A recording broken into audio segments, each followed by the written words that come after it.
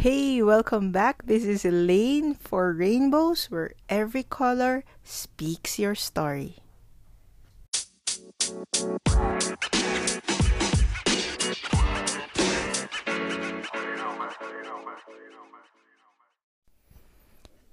I will be talking of pain and struggles, and people would ask me, what is the connection of pain and struggles with my gender advocacy? I would say pain and struggles would be such a universal emotion. It applies to all genders. You're a girl, you're a boy, tomboy, bakla, trans. We all go through pain and struggles. A common question people would ask me, how do I deal with this pain and struggles? I would say having problems in life is normal. We all go through it. It could be financially, spiritually, mentally, or even worse, emotionally. These struggles can hit us hard to the core. It can drain us. These struggles can be in the form of a relationship breakup, death or loss in the family, health crisis, financial loss, or even job security.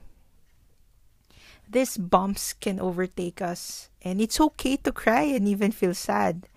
We can cry and feel down for days or even weeks. But we should be able to get up as soon as possible and move on. My friend Erica, hi Erica if you're listening, would always tell me, it's okay to feel sad, but until when? Hanggang kailan? Hanggang kailan ka ganyan? Hanggang kailan tayo magiging malungkot? We shouldn't be down forever. We shouldn't feel stuck in one situation forever. Pains and struggles are meant to make us stronger. Cliche as it may sound, but it is a reflective way of life to tell us we can't be in one state forever. Meaning, if we are happy, embrace it. If we are sad, embrace it too. Because these challenging times will teach us something.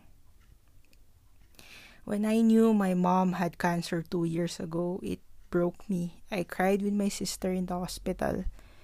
And I was not strong enough to see her undergo chemo. But fast forward 2020, this experience made me stronger, better word, tough.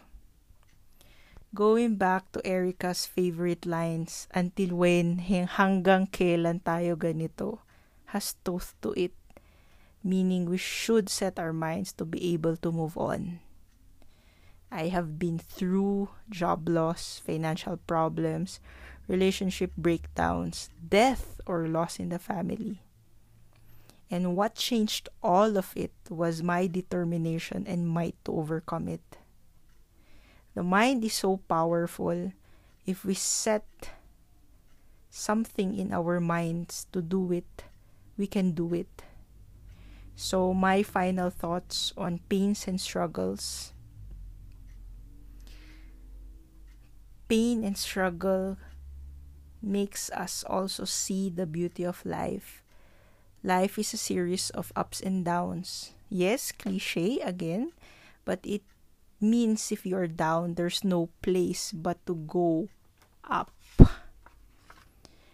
There are moments I want to give up, but every time I give up, I always reflect on the reason why I even started. Going back to Erica's question, until when? Hanggang kailan tayo magiging malungkot? My answer would be, it shouldn't be forever.